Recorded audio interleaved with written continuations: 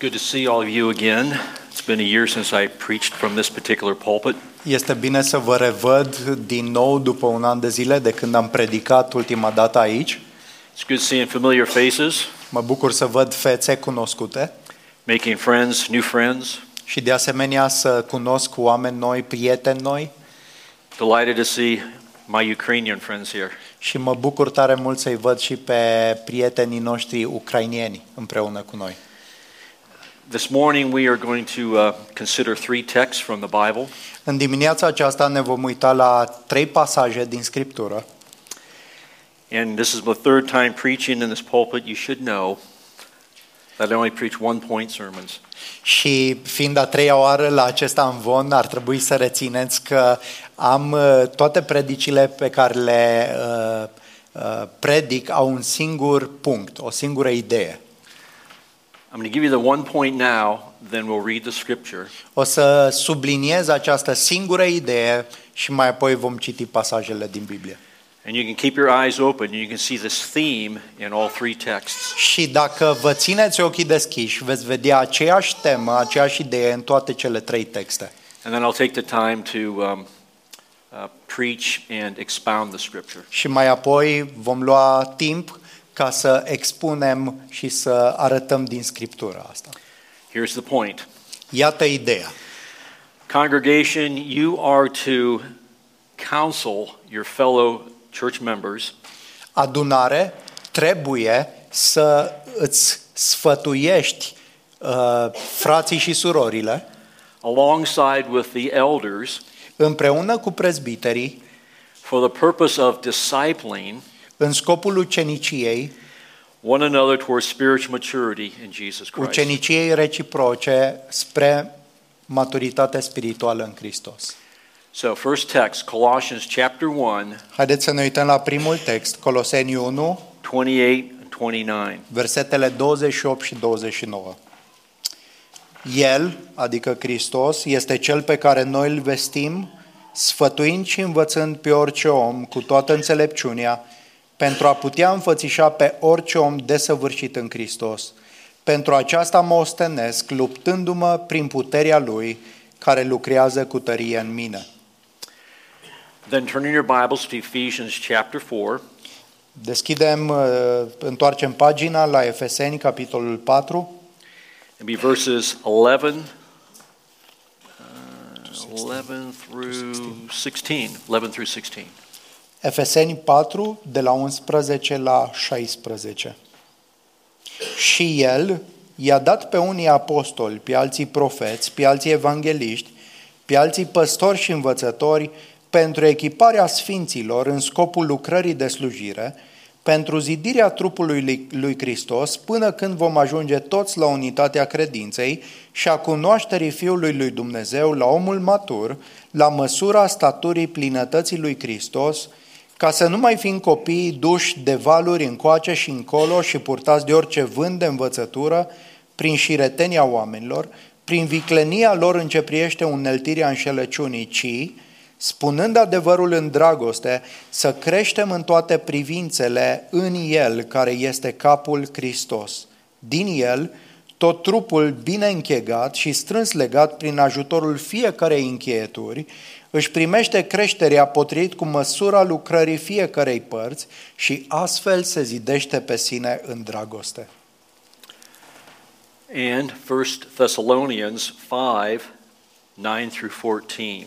Și următorul pasaj în 1 Tesaloniceni, capitolul 5, versetul 9 la 14. Iată ce spune cuvântul lui Dumnezeu. Căci Dumnezeu nu ne-a rânduit pentru mânie, ci pentru a obține mântuirea prin Domnul nostru Iisus Hristos, care a murit pentru noi, pentru ca fie că veghem, fie că dormim, să trăim împreună cu El. De aceea încurajați-vă unii pe alții și zidiți-vă unii pe alții așa cum de fapt și faceți. Vă rugăm, fraților, să-i respectați pe cei ce se ostenesc între voi, care vă conduc în Domnul și vă sfătuiesc. Să-i prețuiți nespus de mult în dragoste datorită lucrării lor. Trăiți în pace între voi. Vă îndemnăm, fraților, să-i mustrați pe cei leneși, să-i mângâiați pe cei descurajați, să-i ajutați pe cei slabi, să aveți răbdare cu toți. Amin. You want to go back to Colossians chapter 1, verses 28 and 29. Ne întoarcem la Coloseni, capitolul 1, versetele 21 și 28 și 29. All three of these passages tie together. Toate aceste pasaje sunt legate împreună. Now last year I preached from this pulpit Colossians chapter 1, verses 28 and 29. Anul trecut am predicat din acest pasaj, din Coloseni 1, 28 la 29. And my one-point sermon from last year was this. Și ideea principală de anul trecut, din acel pasaj, a fost: Use the complete ministry of the Word of God folosește întreaga lucrare a cuvântului lui Dumnezeu as you endeavor to present believers complete or spiritually mature in în Christ. timp ce te ostenești să-i prezinți pe credincioși complet sau maturi în Iisus Hristos. So basically, in this verse, the Lord gives us the methods towards the goal, which the gospel of the cross is proclaimed. Ceea ce pasajul ne oferă sunt metodele prin care putem să obținem scopul prezentat în pasaj, și anume să creștem în maturitate în Hristos. So in this passage in Colossians, we see that the preaching, the teaching, and the counseling of God's Word În pasajul din Coloseni vedem că predicarea, învățătura și sfătuirea sau consilierea din cuvântul lui Dumnezeu is used by the Lord to bring about change in the sinners sunt folosite de Domnul pentru a aduce schimbare în viața păcătoșilor by the power of the Holy Spirit. prin puterea Duhului Sfânt. The end goal of the we in verse 28 Scopul final pe care îl avem noi în versetul 28 is that we present every man, every woman complete, spiritually mature in Christ. este ca noi să putem înfățișa pe orice om desăvârșit sau complet în Hristos. Yep, to make, to show, to present Să-i prezentăm, să-i ajutăm every man, every woman, every person orice om, orice bărbat, orice femeie, orice persoană mature, spiritually full grown in Christ. matur, adică crescut din punct de vedere spiritual în Hristos. Being developed in a moral sense. Să fie dezvoltat din punct de vedere moral Having attained the end, the purpose, being complete. și să fie obținut scopul acesta de a fi complet. Now, as a minister of the Christian gospel, Ca un slujitor al Evangheliei, I have always endeavored to do that in my preaching, teaching, and counseling. întotdeauna m-am străduit să fac acest lucru în predicarea, în învățătura și în consilierea pe care am dat-o. And my goal for this morning and preaching this morning Și scopul meu în predicarea din dimineața aceasta is that the Lord would perhaps use me in His grace that you might be drawn closer to Jesus Christ. este ca Dumnezeu să mă folosească în harul Lui, ca toți de aici să fim atrași de El înspre Domnul nostru Isus. So again, the end goal in Colossians is to have every person be more mature in Jesus. Scopul din Coloseni ni se arată că fiecare persoană este chemată să fie matură în Hristos. Now, look in your Bibles to Ephesians chapter 4. Acum priviți la Efeseni, capitolul 4, și vă rog să deschideți scripturile acolo. Verses 7 and 8 and then verses 11 through 16. Versetele 7 și 8 și mai apoi de la 11 la 16. Verse 7. Versetul 7. But to each one of us grace was given according to the measure of Christ's gift. Sorry, verse 7. Is that 4? 4:7. Ok. Dar fiecăruia dintre noi ne-a fost dat harul după măsura darului lui Hristos.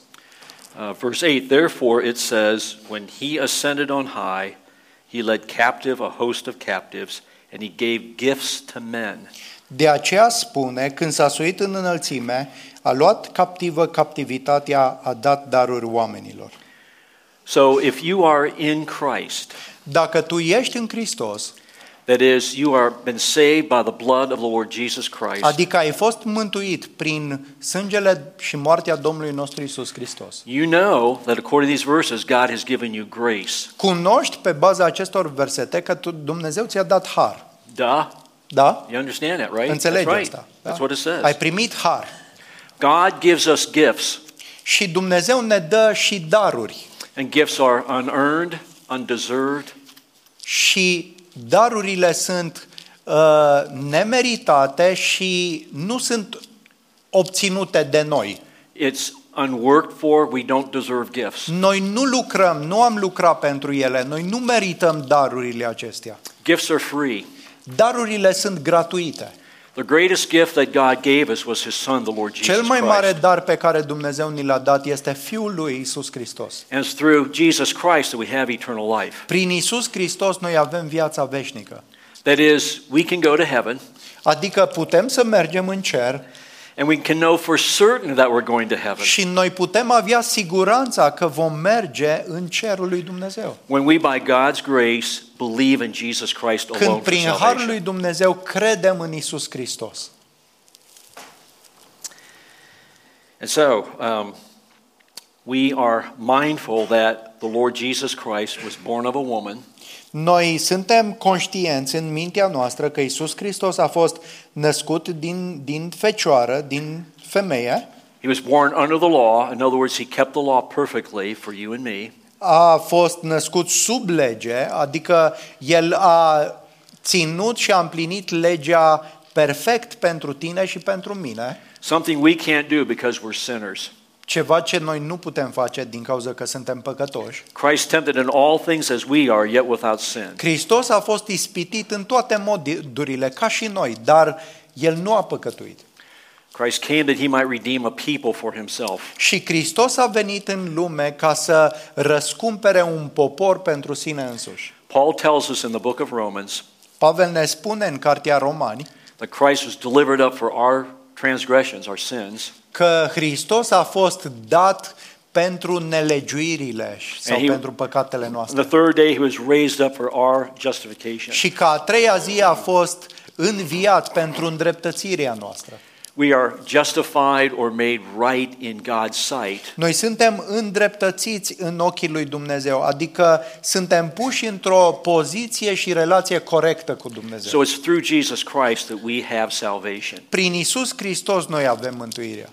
Heaven, eternal life is a free gift from God. Și viața veșnică și cerul este un dar, sunt daruri gratuite pentru noi din partea lui Dumnezeu. Have you received this gift? Ai primit tu acest dar? This gift is yours if you only believe. Ai primit tu darul acesta prin credință? And trust in Jesus Christ alone for Când salvation. te încrezi numai în Iisus Hristos pentru mântuire, îl primești. It's not faith in Jesus plus my good works. Nu este credința în Iisus Hristos plus realizările sau faptele mele bune. No, that's another gospel. Nu, asta este o cu totul altă evanghelie. The good news is that it's in Jesus Christ alone in which we have salvation. Vestea bună este că numai în Iisus Hristos ne găsim mântuirea.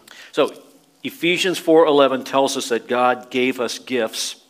În Efeseni 4:11 ni se spune că Dumnezeu a dăruit daruri Of evangelists, pastors and teachers.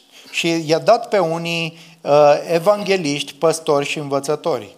And the reason he gave these gifts is found in verse 12. Look Și in the Bible. motivul pentru care el a dat aceste daruri se găsește în versetul 12.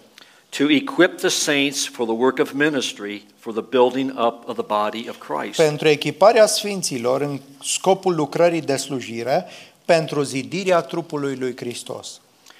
So, your pastor who preaches, teaches and counsels the word of God Păstorul vostru care predică, dă învățătură și consiliază din cuvântul lui Dumnezeu, he is God's gift to you este darul lui Dumnezeu pentru voi, to help you, to equip you, ca să vă ajute, să vă echipeze, to prepare you, to train you, să vă pregătească, să vă antreneze, to give you all the tools that you need să vă dea toate instrumentele de care aveți nevoie, that you would do the work of the ministry. ca să puteți face lucrarea de slujire.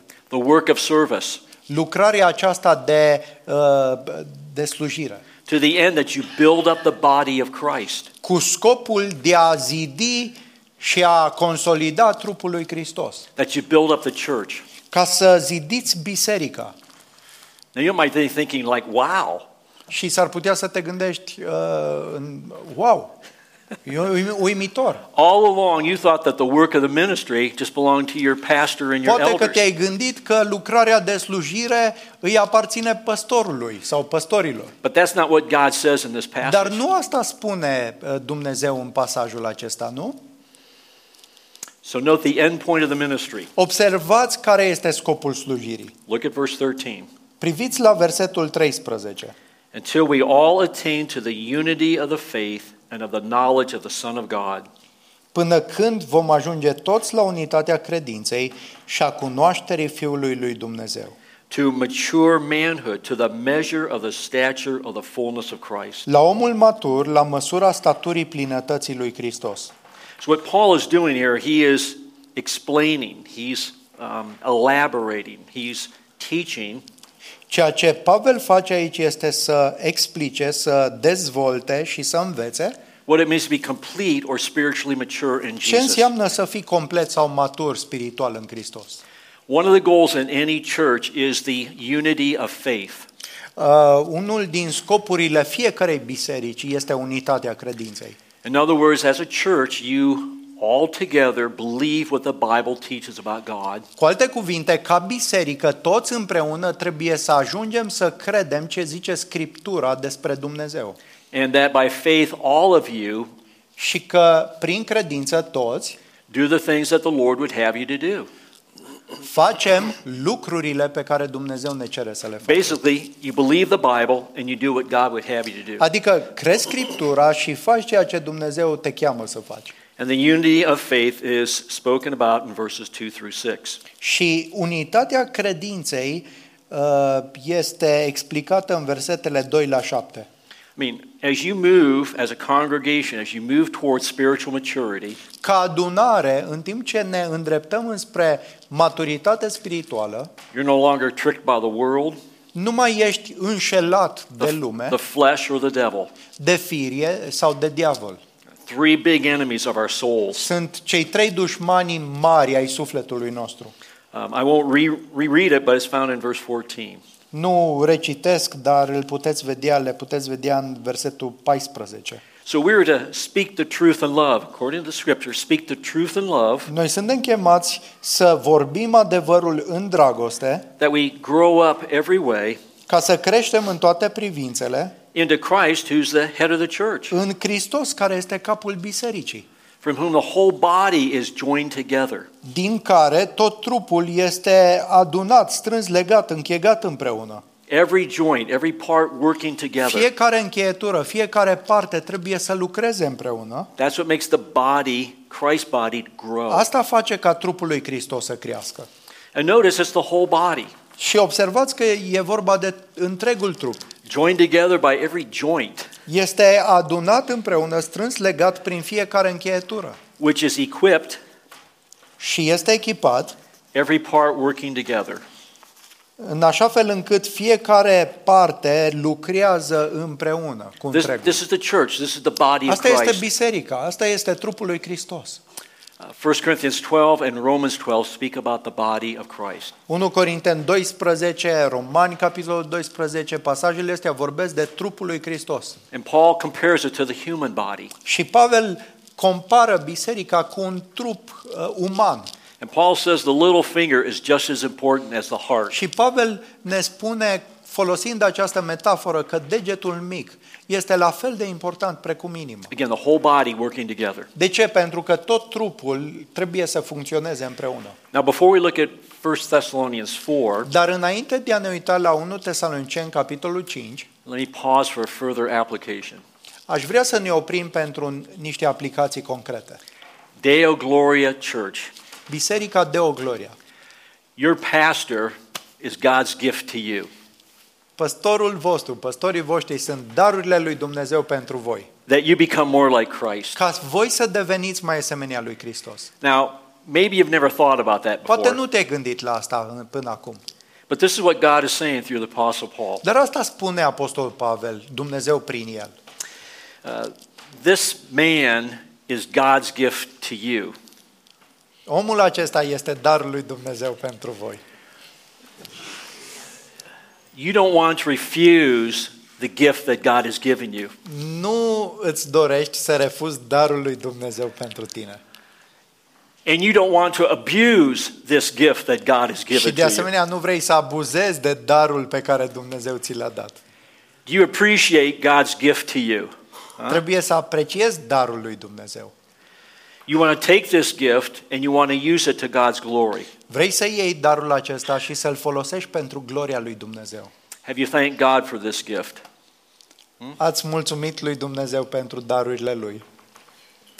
Do you pray for this man Vă rugați as he pentru seeks to păstorii voștri teach you and equip you to în do timp the work of ce ministry? caută să vă învețe și să vă echipeze din cuvântul lui Dumnezeu? Now, I didn't tell him I was going to do this. Nu mi-a spus că va face asta. But you need to understand. I mean, Dar trebuie să înțelegeți. I'm a pastor, I'm a minister. Sunt un Sometimes pastor și un slujitor. Uneori, the congregation needs to be reminded congregația, adunarea are nevoie să li se aducă aminte, să îi se aducă aminte about the gifts of grace that God has de given you. darurile harului pe care le-au primit. God has given this man to you. Și Dumnezeu v-a dat pe acești bărbați vouă. Pray for him, Rugați-vă encourage pentru him, ei, încurajați-i, pray for his wife, their family. rugați-vă pentru soțiile și pentru familie. Okay, let's see what God has to say to us in Haideți să 1 vedem Thessalonians ce 4. ne spune în 1 Tesaloniceni, capitolul 5, cred. Yep. 4 or 1 Corinthians 4, isn't it? Maybe it's 5. Five, yes. Yep, 5. 1 Tesaloniceni 5. So notice Observați în pasajul acesta, verse 9, for God has not destined us for wrath, versetul 9, căci Dumnezeu nu ne-a rânduit pentru mânie, but to obtain salvation through Jesus Christ, ci pentru a obține mântuirea prin Domnul nostru Isus Hristos, who died for us, care a murit pentru noi, so that whether we are awake or asleep, we might live. pentru ca fie with că him. suntem trezi, fie că dormim, să trăim împreună cu El. There's another reason why it's important to believe in Jesus Christ alone for Iată un salvation. alt motiv pentru care trebuie și e important să crezi în Isus Hristos, numai în El pentru mântuire.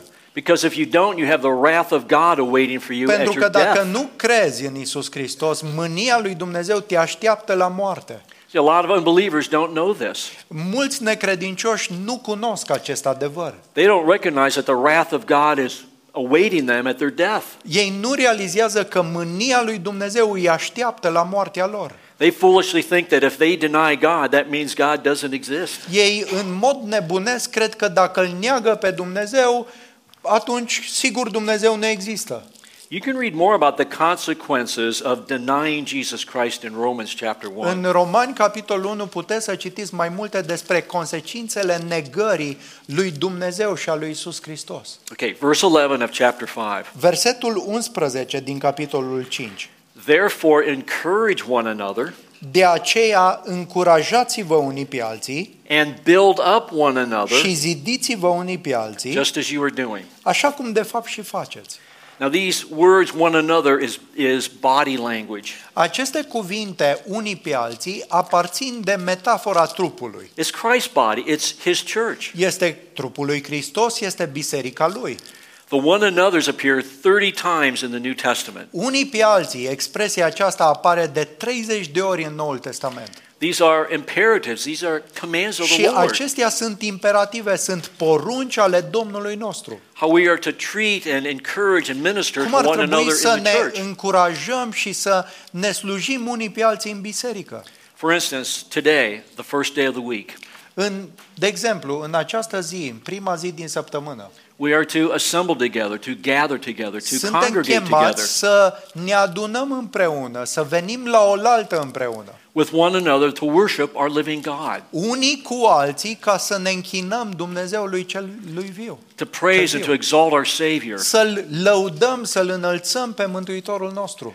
We are commanded to pray with and for one another. Ni se poruncește să ne rugăm împreună și unii pentru alții. We are called to stir up one another to love and good Suntem works. chemați să ne îndemnăm sau să ne stârnim unul pe altul la dragoste și la fapte bune. We are called to be at peace with one another. Suntem chemați să fim în pace unii cu alții.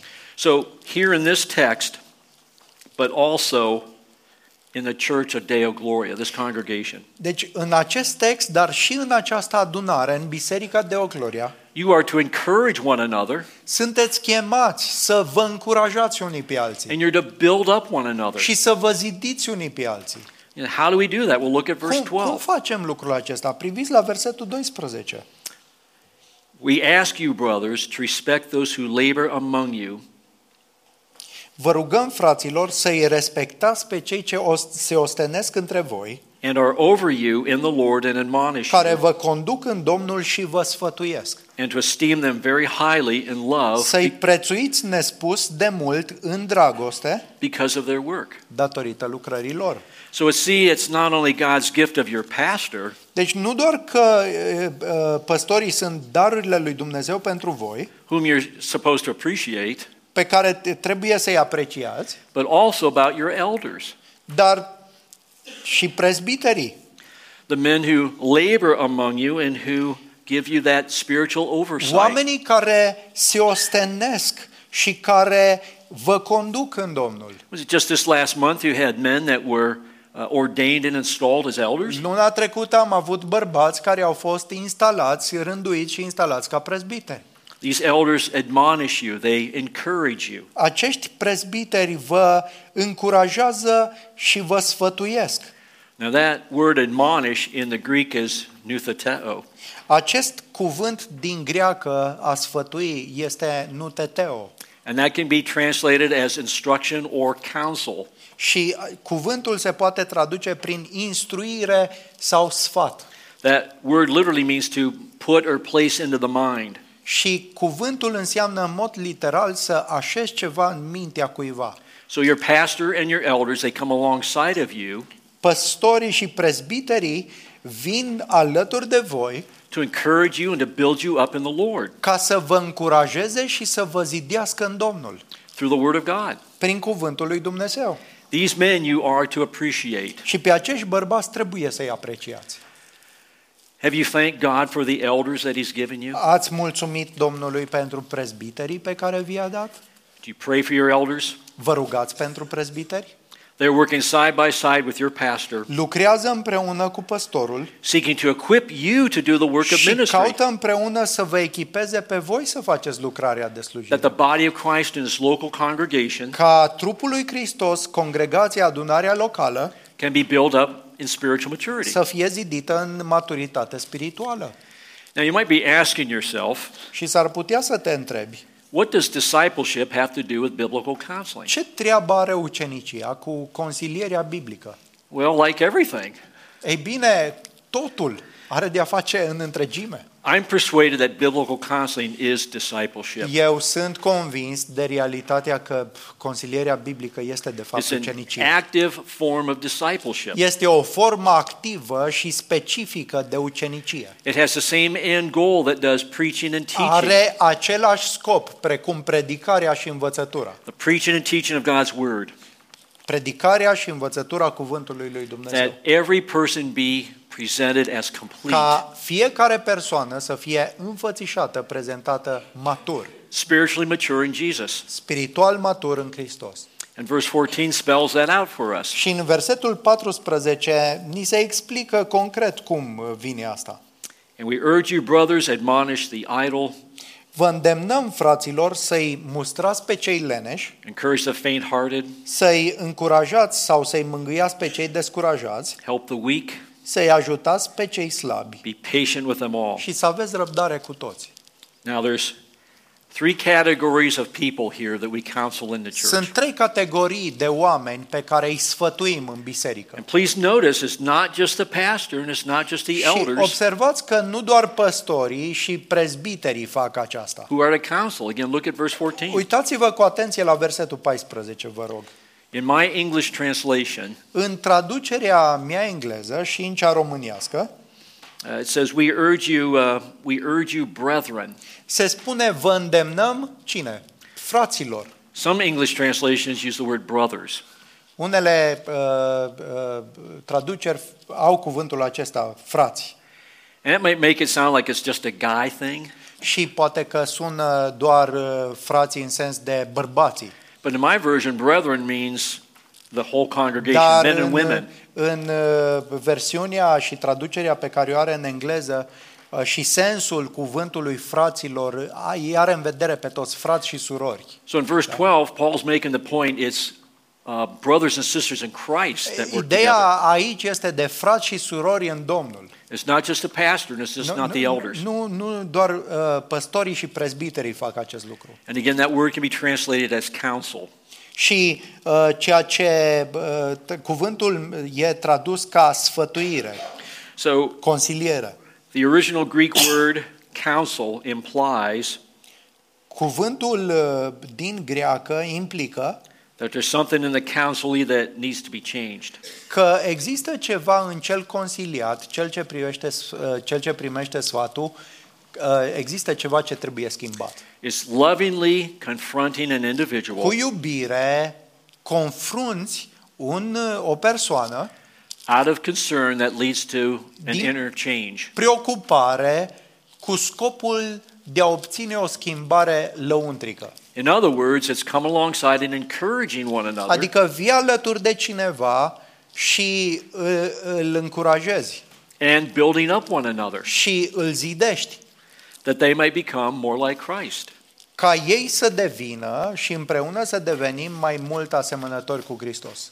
And that's discipleship, isn't Și it? asta este ucenicia, nu-i așa? So in the church you find these three categories of people.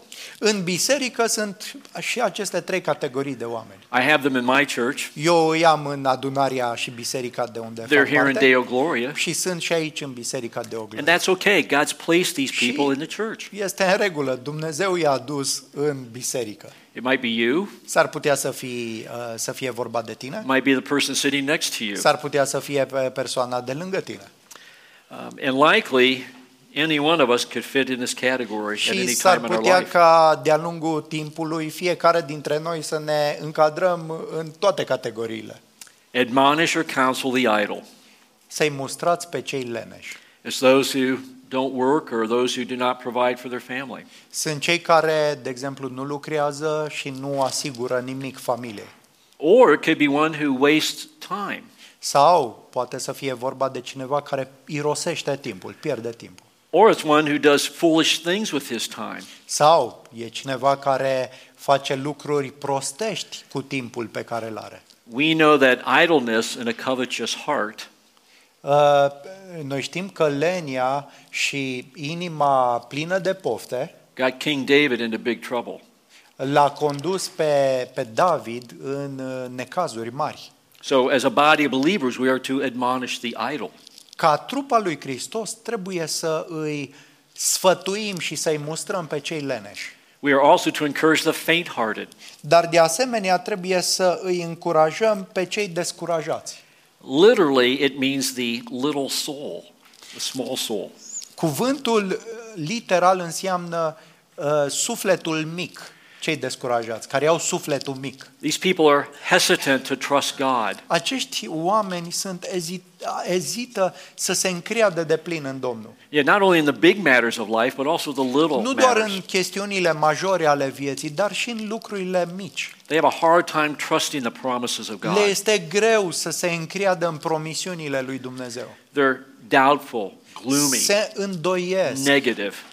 au o atitudine negativă. They're likely not reading their Bibles with any regularity. Probabil că nu-și citesc Biblia cu regularitate. They're not memorizing the scriptures. Nu memoriază Scriptura. They're very small-souled. Au sufletul mic. And then thirdly, help the weak. Și în al treilea rând, să-i ajutați pe cei slabi. It might be those who are moved by any wind of doctrine. Și sunt aceia care sunt mișcați de orice vânt de învățătură. They drift, they're blown here, they're blown there. Sunt ba într-o direcție, ba în altă direcție. They need loving admonishment. Și au nevoie de o o mustrare și ajutorare plină de dragoste. They need to be discipled. Au nevoie de ucenicie. And note the exhortation by Paul Și observați îndemnul lui Pavel to be patient with all of them. să aveți răbdare cu toți. I think the hardest thing about biblical counseling is being patient. Cred că cel mai greu lucru cu privire la consilierea biblică este să fii răbdător. Perhaps one of the greatest challenges in Christian life is to be patient. De fapt, poate cea mai mare provocare în viața creștină este să ai us răbdare. waiting upon God, Să avem răbdare și să-L așteptăm pe Dumnezeu. for Him to act, for Him to move, Ca El să acționeze, să miște, să for Him schimbe. to change us, Pe El să ne schimbe pe noi. or the one to whom you are Sau discipling. pe Cel pe care îl ucenicizezi. We tend to be an impatient people Noi tindem să fim oameni nerăbdători, because we want it now. pentru că vrem acum să se întâmple toate. God says, be patient. Și Dumnezeu îți spune, fii răbdător. Be patient with the idle, Fii răbdător cu cei leneși, the faint-hearted, and the weak. fii răbdător cu cei descurajați și fii răbdător cu cei slabi. So, discipleship and biblical counseling Ucenicia și consilierea biblică are an entire congregation ministry. sunt o lucrare ce a fost oferită întregii adunări.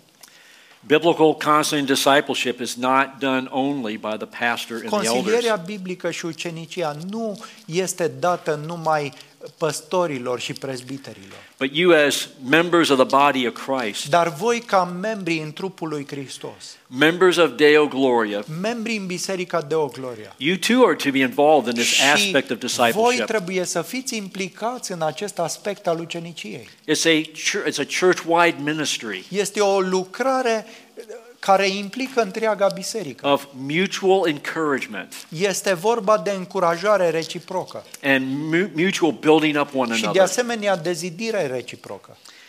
And unless you are encouraging Și dacă nu încurajezi another Christian and building them up in the faith, și dacă nu zidești pe un alt frate sau soră în credință, you are missing out on the very things that the Lord Jesus would have you to do. ratezi chiar lucrurile principale pe care Domnul Iisus Hristos te cheamă să le faci.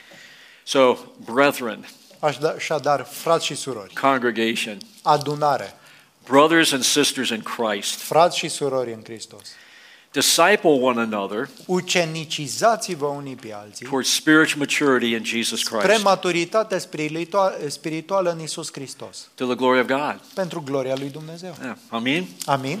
Let's pray. Haideți să ne rugăm.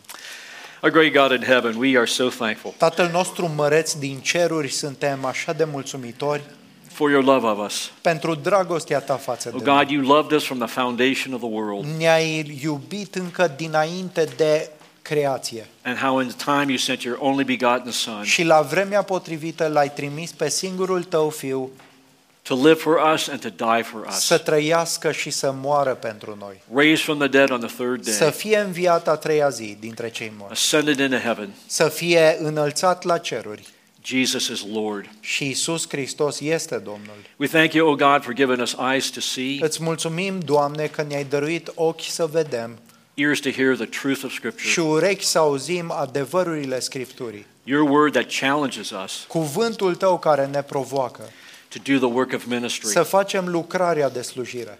We're thankful for the gifts that you've given this church. Mulțumim pentru darurile pe care le-ai dat acestei biserici. Help us to appreciate these gifts, Ajută-ne să apreciem aceste daruri, that we might work alongside of them ca să lucrăm împreună cu ei, to disciple one another, să ne ucenicizăm reciproc, to counsel one another, să ne sfătuim unii pe alții through also the preaching and teaching of the word, și prin predicarea și învățătura cuvântului, that we might be found complete in să Jesus. fim găsiți compleți și maturi în Hristos. Amen. Amin.